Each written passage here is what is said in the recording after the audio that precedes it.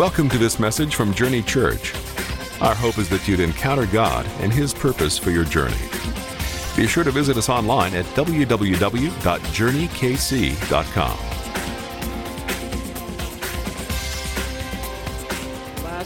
Last weekend, Todd talked about having joy in trials. And when I think about that, and you know how certain people come to your mind when you think, okay, who do I know that's been through all sorts of trials but still has maintained joy? And the first name that comes to my mind is, maybe not first, probably second. First one would be Lisa's grandmother. And the second one is this lady in our church, Jean Palfrey. Jean, some of you guys know her. She's been here from the start, just has been through some unimaginable things in her life. I'll just leave it at that. I had the privilege, though, yesterday of doing her wedding. And it was so cool. Gosh, there's so much to say about it. It was right here in this room. I only do like one wedding a year. I mean, 1 or 2 weddings a year, just time-wise. But I just really needed to do this one. It was so special because, Jean has a daughter who is 28, but she is mentally disabled, and so she has the mind of a 6-year-old. And she was the flower girl, but this, Jean, who's always been filled with so much joy, I've seen her the last 18 months, she's just been beaming because this guy that's come into her life. And she was telling me, during the counseling as we were getting ready for the wedding, she was saying how, I looked at him and I'm like, are you sure? Are you sure? Me? I mean, look at me. I'm old. Look at all of my wrinkles. And she says, and then he looks at me and goes, no, those are like dimples to me, and just goes, you're beautiful. And she, she just goes, I can't believe he just keeps telling me how beautiful I am. And then I'm like, well, are you sure? I mean, my daughter, you don't want to take all of this on. This is difficult. But here's the clinch. Okay, so we're doing the ceremony and everything is so beautiful, so wonderful, so perfect. And then, in the middle of the ceremony, as a surprise to everyone, I announced that after the giving of the rings and vows and everything else, I go, hey, and Rick this morning also has bought a ring for April, Jean's daughter, because he wants her to know that he is taking her as his very own. And you guys, she's standing down here, and the moment I said this, she screams, runs up the stage crying. I mean, picture this, a 6-year-old in a 28-year-old body, just screaming, hugging him, going, I love you, I love you, I love you, I love you, I love you, I love you, I love you. His tears are coming down her face. I love you. Just crying and screaming, and everyone's bawling. And I confess, I cried.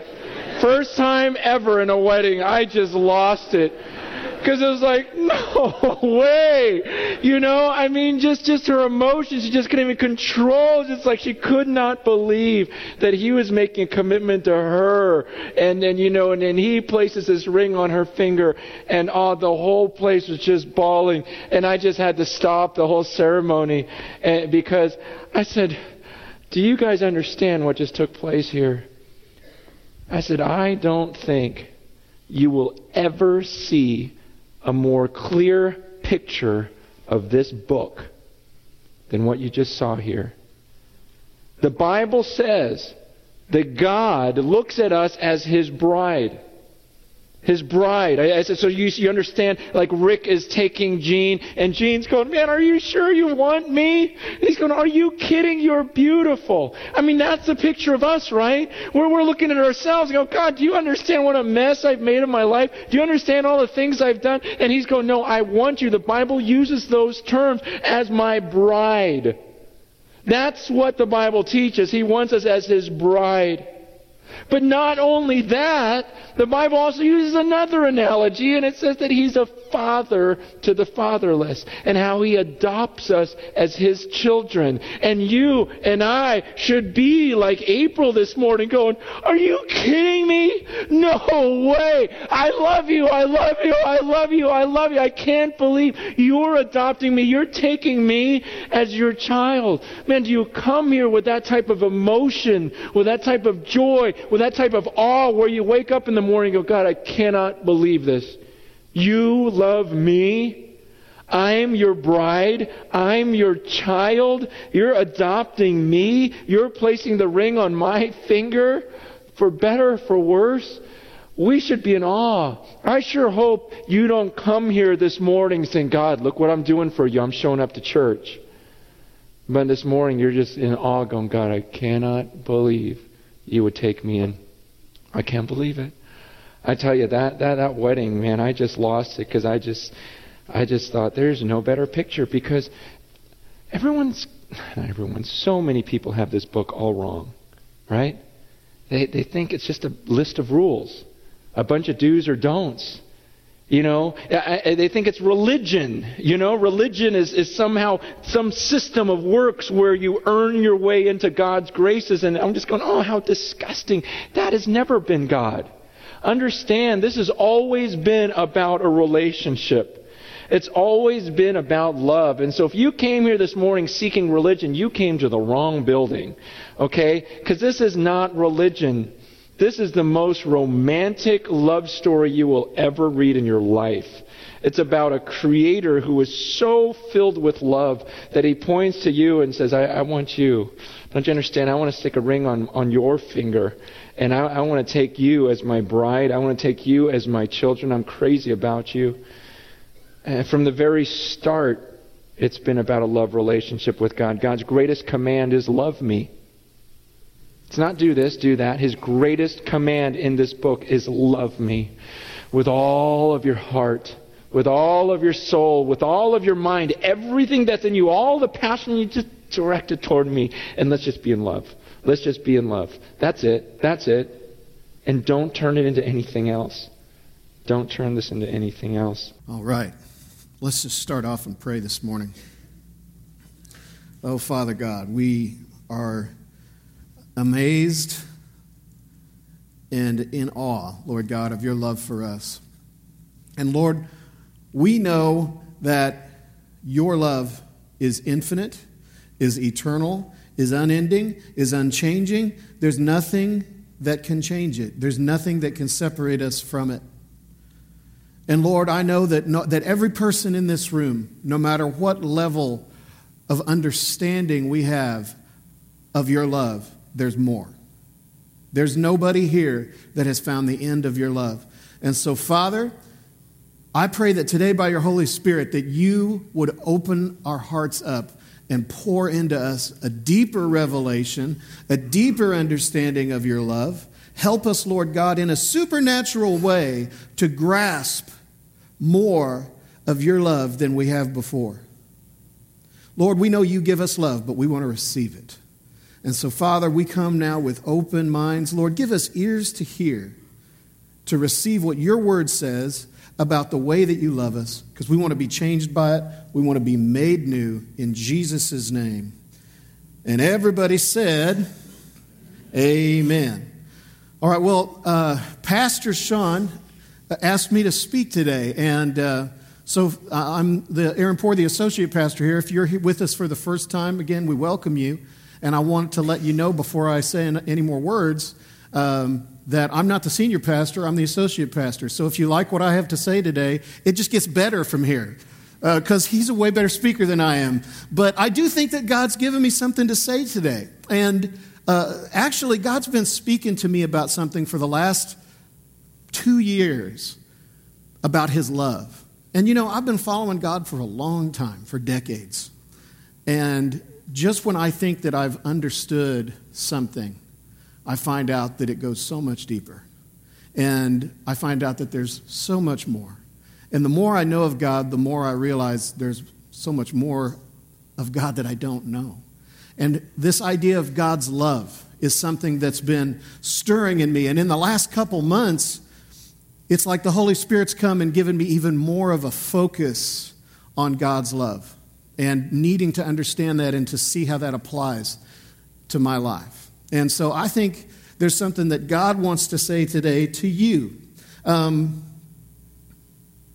God's love is like something that is so critical and so key to you being able to effectively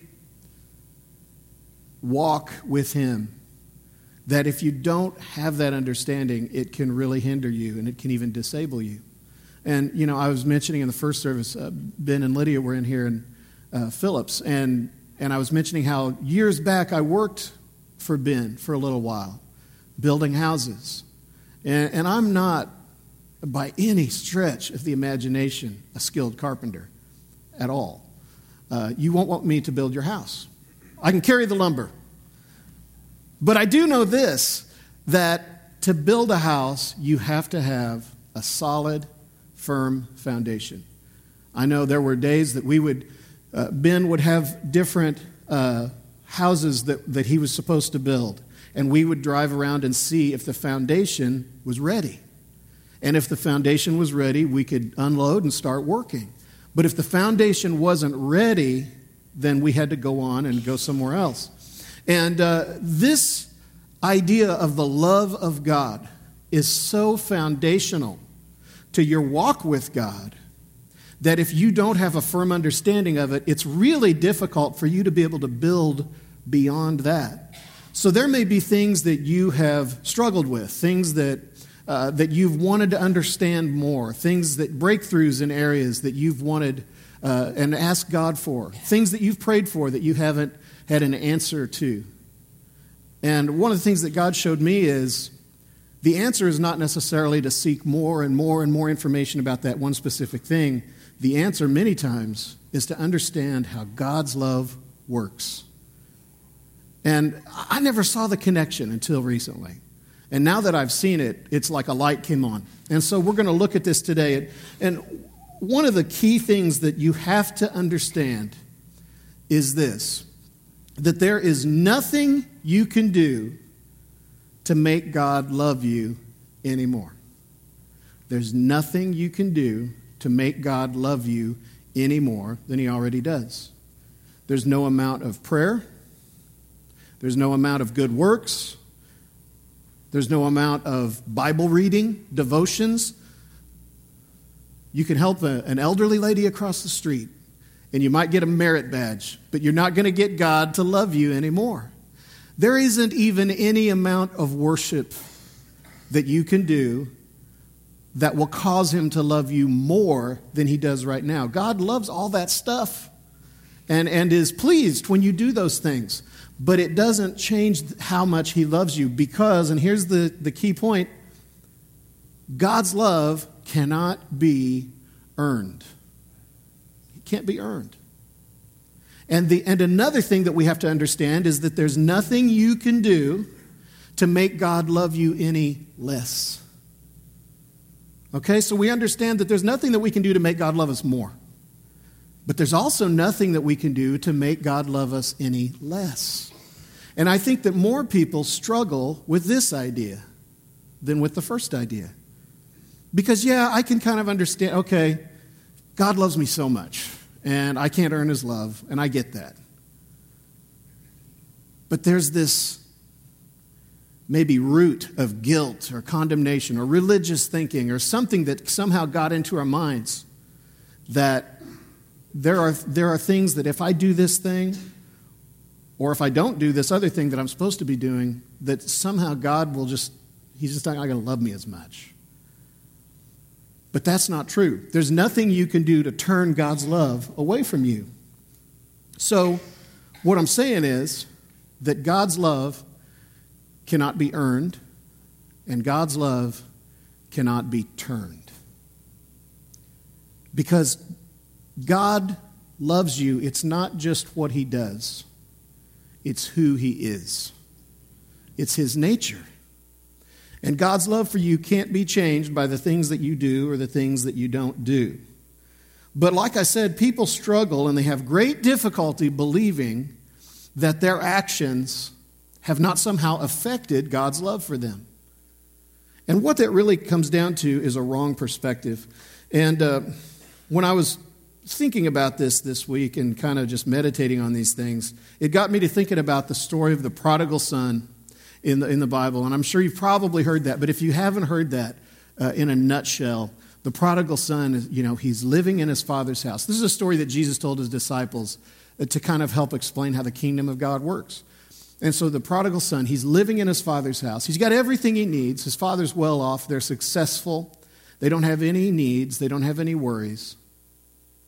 But he still, even though he's got what he needs in the father's house, he looks out, he sees the world, and he thinks about some of the pleasures and the experiences that's out in the world, and he decides he wants to experience those things. And so he asks for his inheritance, demands it, and his father gives it to him. And then when he's wasted all of his inheritance and blown it all on cheap thrills and pleasure, he's at the bottom of his rope, and he's at his lowest low, and he realizes that the situation he's in, he's living with pigs, and he's eating pigs' food, and he's starving. And he realizes that his situation is so low that he could go back to his father's house, and if he could just get hired as a servant, that would be better than his current situation. Now, he also realizes that what he's done has caused him to lose the right to really be his father's son. That's what he believes. That he has forfeited his place in his father's house, and he can't go back and ask his father to reinstate him and to restore him as his son, but he could maybe just go and be a servant. And so I want to actually read a little bit of this directly from the Bible, because I think it's probably the Bible says it better than I do. Luke chapter 15, verse 17. It says, "But when he came to himself, he said, 'How many of my father's hired servants have bread enough and to spare? And I perish with hunger. I will arise and go to my father and will say to him, Father, I have sinned against heaven and before you, and I'm no longer worthy to be called your son.'" So right there, that is the son's perspective. That's how the son sees himself. "Make me like one of your hired servants." And so he does this. He goes to his father, and he expects his father to belittle him and berate him and say, "Yeah, you did. You blew it. You wasted all that money, and now you come back to me. And so, yeah, you be one of my servants, and you live with the servants and all." But that's not what happens. When he comes back, the father is overjoyed, and the father puts the best robe on him and puts a ring on his finger and puts shoes on his feet. And let's see what that says in verse 20. It says, "And he arose and came to his father. But when he was still a great way off, his father saw him and had compassion and ran and fell on his neck and kissed him. And the son said to him, Father, I have sinned against heaven and in your sight, and am no longer worthy to be called your son." There's the son's perspective. "But the father said to his servants, Bring out the best robe and put it on him, and put a ring on his hand and sandals on his feet. Bring the fatted calf here, kill it, let us eat and be merry. For this was my son was dead and is alive again. He was lost and he's found." The things that the father did to the son are significant and meaningful because they represent the son's place in his father's house. And it shows how, in the father's eyes, that the son had never lost his place. Do you see the significance there? So the robe and the ring and the sandals, each one of those things has a specific meaning, and I don't want to take time to get into that. But the bottom line is that the father is saying, "This is my son." The son is saying, "I'm no longer worthy to be your son." And the father is saying, "This is my son." And that's why we need to learn to see ourselves the way God sees us. Because the way we see ourselves is faulty.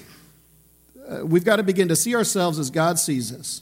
Learn to walk in God's perception of who you are, because yours is not good enough. That's the truth.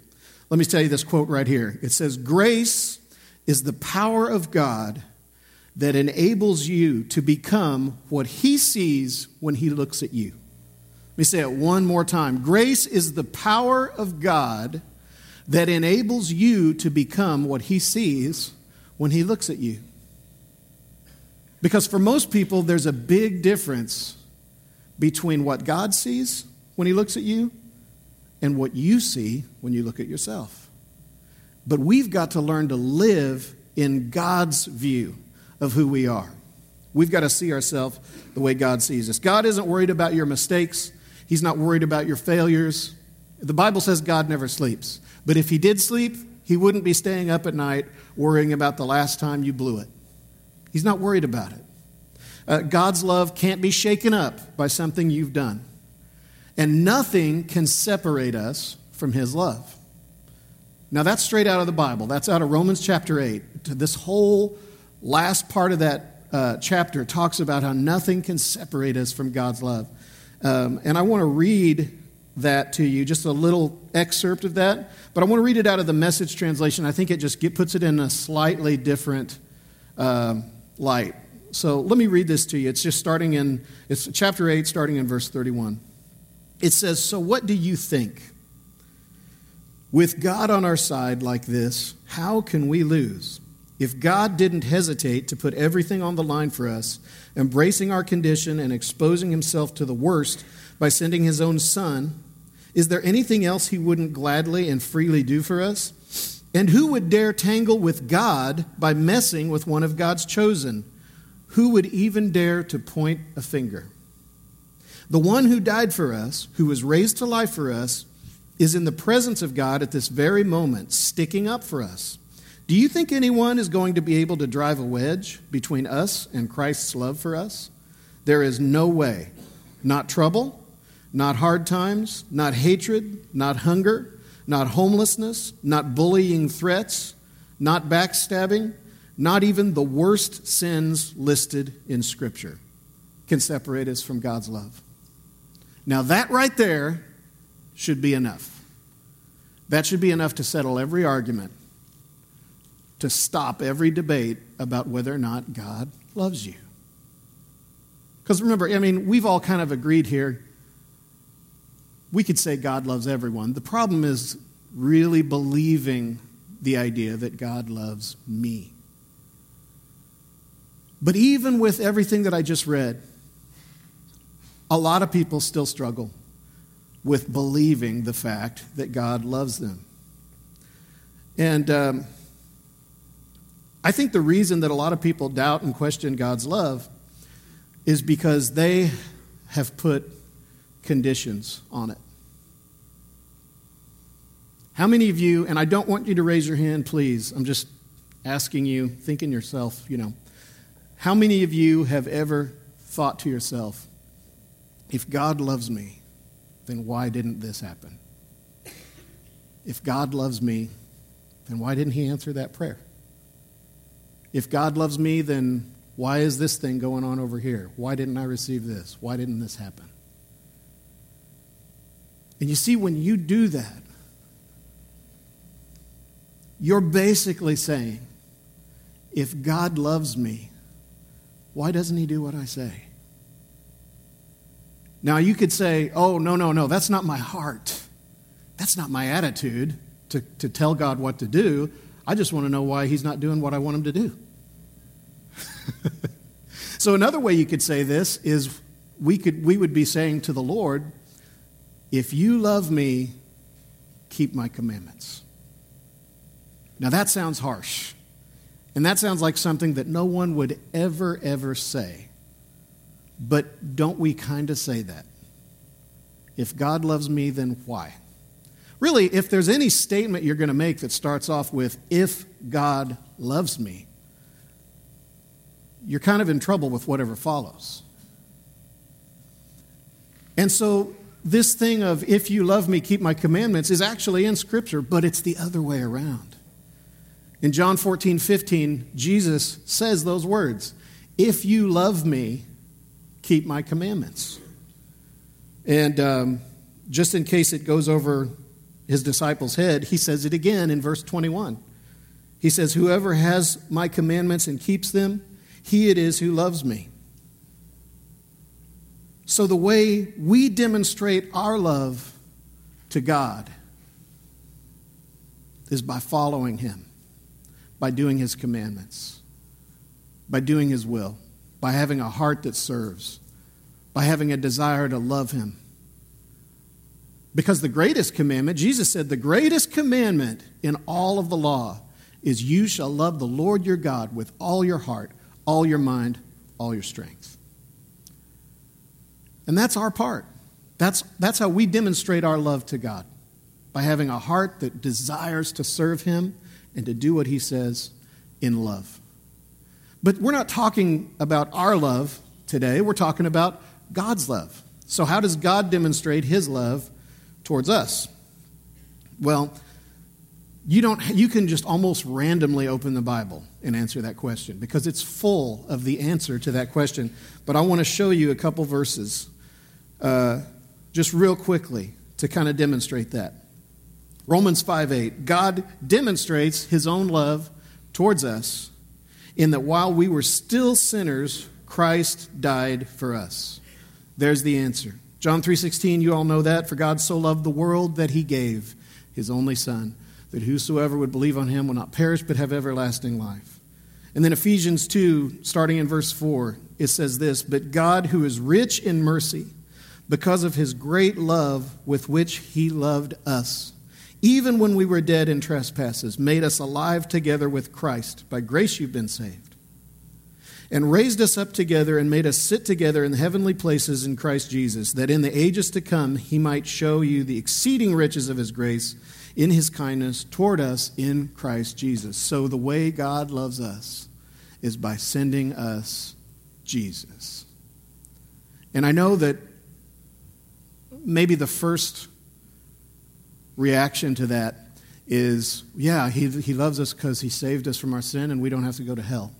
And yeah, salvation is obviously a major, major component to God's love for us. But that's not all. Because in Jesus we have peace. In Jesus we have righteousness. In Jesus we have joy. In Jesus we have victory. In Jesus we have love. In Jesus we have everything. Now and forever. And so God loves us by giving us his Son. And through the blood of Jesus, we have everything we could ever want or need. That's how God demonstrates his love towards us. And knowing that is important, but receiving it is the final key. Because you can know that God loves you and still not receive his love. You know, Sarah and I here have been married for almost 20 years, and that works, and it works well, because I love her, and she receives it, and she loves me, and I receive that love. And we are a happily married man and wife. But love can be given and received. How many of you heard the phrase, it takes two to tango, right? Nobody's heard that phrase. Okay.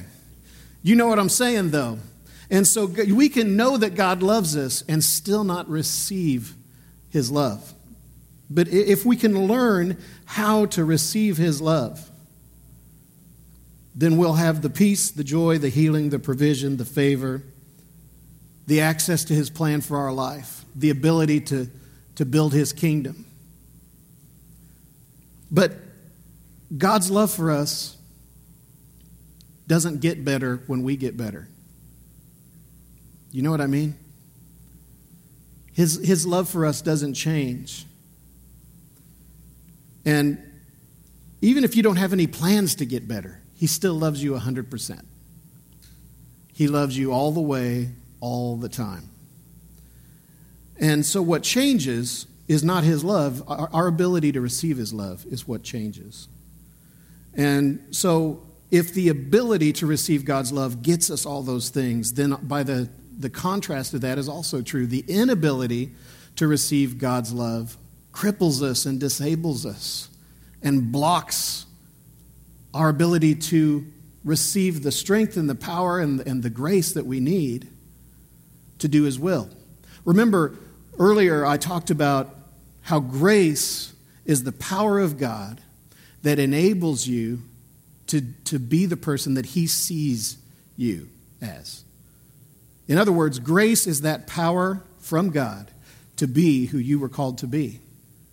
And I want to take just a minute here real quick and talk about how things work according to what the Bible says. These kinds of things are interesting to me, and I hope I can make it interesting to you too. But if grace is that power to do what God has called us to do, all those things wrapped up in this idea of grace, then faith is the way that we receive that grace. Faith is our access to grace. And I can prove that to you. Romans 5:2 says, "Through him we also have obtained access by faith into this grace in which we stand." So we have access by faith into grace. And then Ephesians 2:8, you've heard this before, "For by grace you have been saved through faith." Now you haven't been saved by faith, you've been saved by grace, but by grace through faith. So if grace is that power of God to make you who you're supposed to be, and faith is the access to it, think of faith as almost like a pipeline. Then what happens when you allow fear to come in to the process? Fear shrinks faith, that access to grace, and cuts off our access to grace. And there's a perfect example of that in the Bible. When the disciples are out on the boat, and it's late at night, and it's a stormy night, and they're struggling to get to the opposite shore. Kind of imagine yourself in that situation. I wouldn't like it. And then in the middle of all that, somebody looks out and they see this guy walking across the sea. And look, keep in mind, Jesus has never done this before. At least not that the Bible ever says. So they're freaking out now, right? What in the world is that? And so somebody says, "It's a ghost." And then Jesus is like, "Take it easy, it's me. I just happen to be walking on the sea." And Peter, who's really thinking outside of the box at this point, starts to begin this process of accessing grace through faith by doing what he does next. Because remember, the Bible says faith comes by hearing, and hearing by the word of God. And so Peter says, "Lord, if it's you, then bid me come to you on the sea." So Peter is looking for the word of God. He's looking to hear the word of God. And when that happens, faith will be sparked and he'll be able to act on that faith. And so Jesus says, "Okay, come." And then when Peter gets the word of God, then he steps out of the boat and he's doing it. It's actually, let me read it to you. That's Matthew 14:28. He says, in verse 28, it says, "Peter answered him and said, 'Lord, if it's you, command me to come to you on the water.' So Jesus said, 'Come.' And when Peter had come down out of the boat, he walked on the water to go to Jesus." Now there's the grace. It's happening. That's the power of God. Okay? Peter is not walking on the water in his own power. Can everybody agree with that? This is a miracle. This is supernatural. And so Peter is acting on his faith. He's walking on the water. And then verse 30, "But when he saw that the wind was boisterous," here it is, "he was afraid.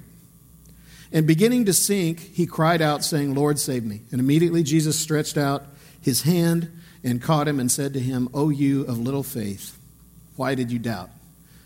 So here's what happened. Peter has faith rise up because he hears the word of the Lord. Faith comes by hearing, hearing by the word. Jesus says, "Come." Peter responds in faith, takes a step of faith, literally steps out of the boat. The grace of God, remember that power that enables us, is in effect, and Peter is walking on the water. But then Peter takes his eyes off Jesus, starts looking at the waves. And when he looks at the waves, fear comes knocking on the door. And Peter foolishly lets fear in. And once fear enters, it cripples his faith, cuts off the access to grace, and Peter begins to sink. And that's the way Jesus responds. Jesus says, "Oh, you of little faith, why did you doubt?" So if fear has that effect on our faith, that it cuts off that access to the power of God and to the grace of God, what do we need to do to remove the fear? Okay, now we're talking about the love of God today.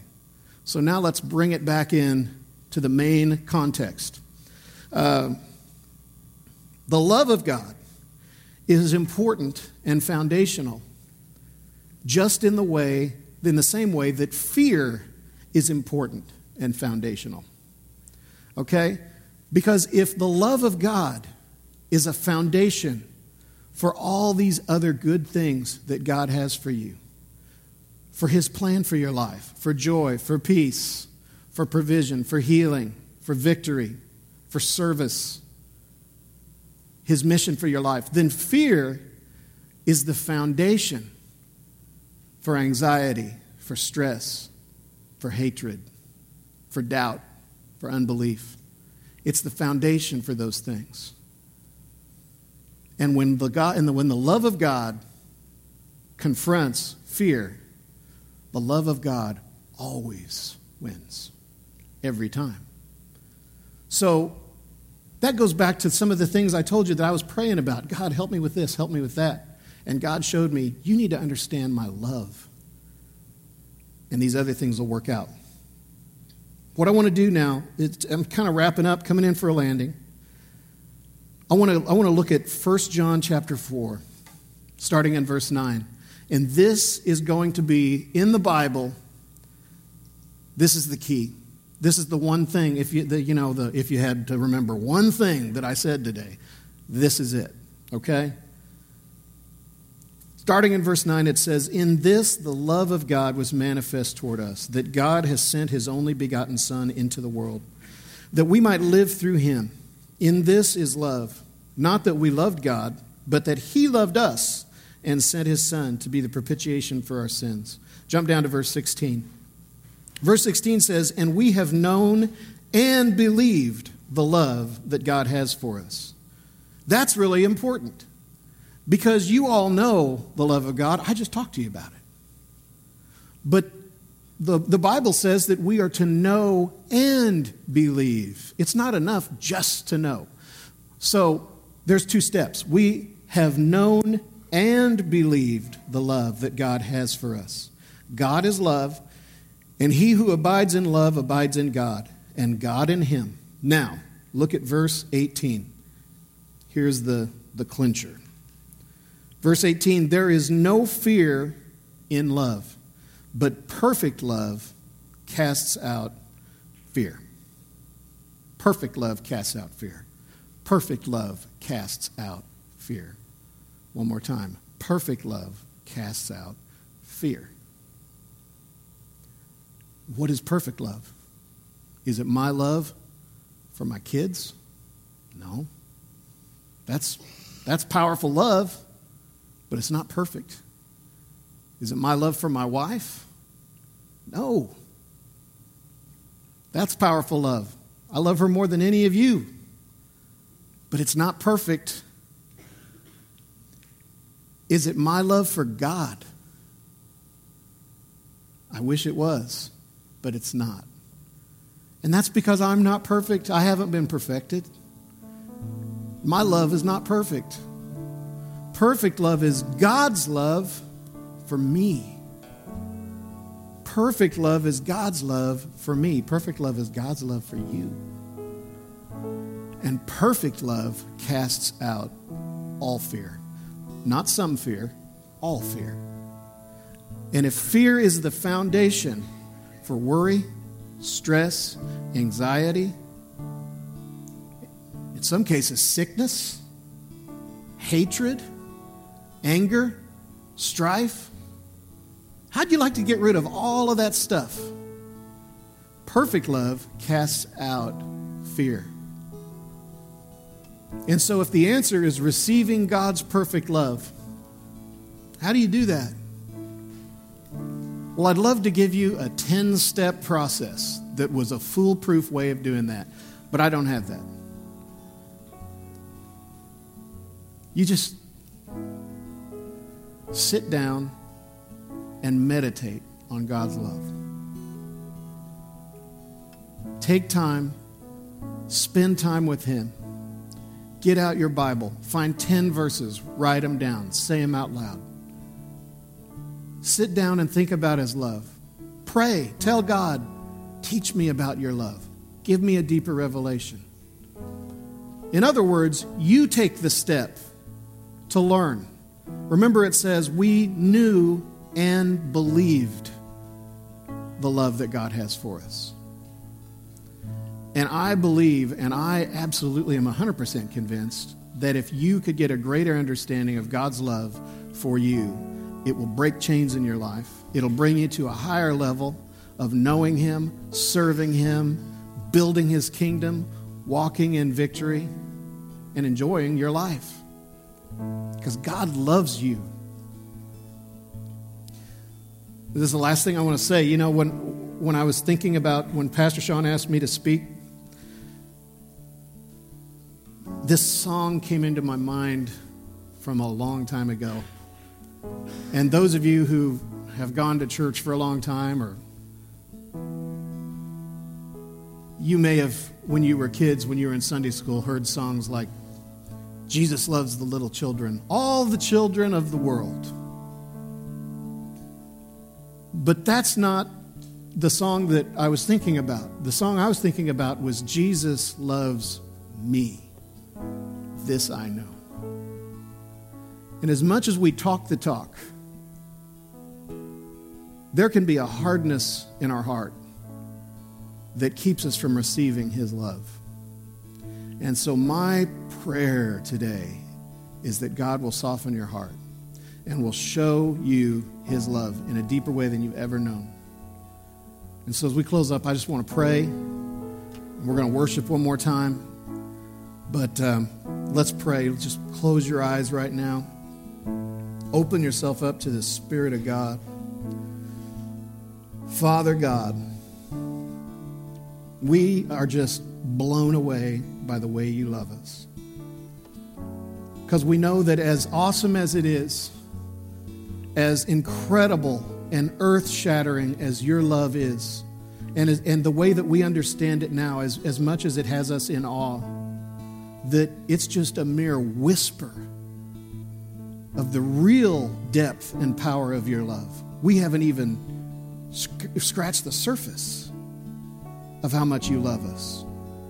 We barely understand how much you love us. And even the little bit that we understand knocks us off our feet. But God, we say we want more. Lord, we say we want to understand in even deeper how much you love us. We want it to change the way we think. We want to see ourselves the way you see us. We want to know every day that there's nothing we can do that causes you to love us more, nothing we can do that causes you to love us less. And we want all fear to be cast out. We want all stress, all worry, all anxiety to dissolve and melt away as your perfect love flows into our life and into our heart and into our mind, into our thoughts. And so we just invite you to do that. We ask you to do it. We open ourselves up to it right now in the name of Jesus. And God, we just give you all the praise, all the glory. Let's praise Him one more time. Praise you, God. Bless you, Lord. Praise you, Lord. Hallelujah. And let's stand up one more time. Let's worship Him once more before we leave today. Thanks for coming out today. I want to tell you next Sunday is a very special day, very important day. We're celebrating 10 years here at Journey Church. So you got to come back next Sunday. Bring a friend or a neighbor. We're going to have a really good time. It's going to be a special service. Thanks. Go with God. You are dismissed. We hope you enjoyed this week's message. For more information about Journey Church or to browse our media library, visit us online at journeykc.com.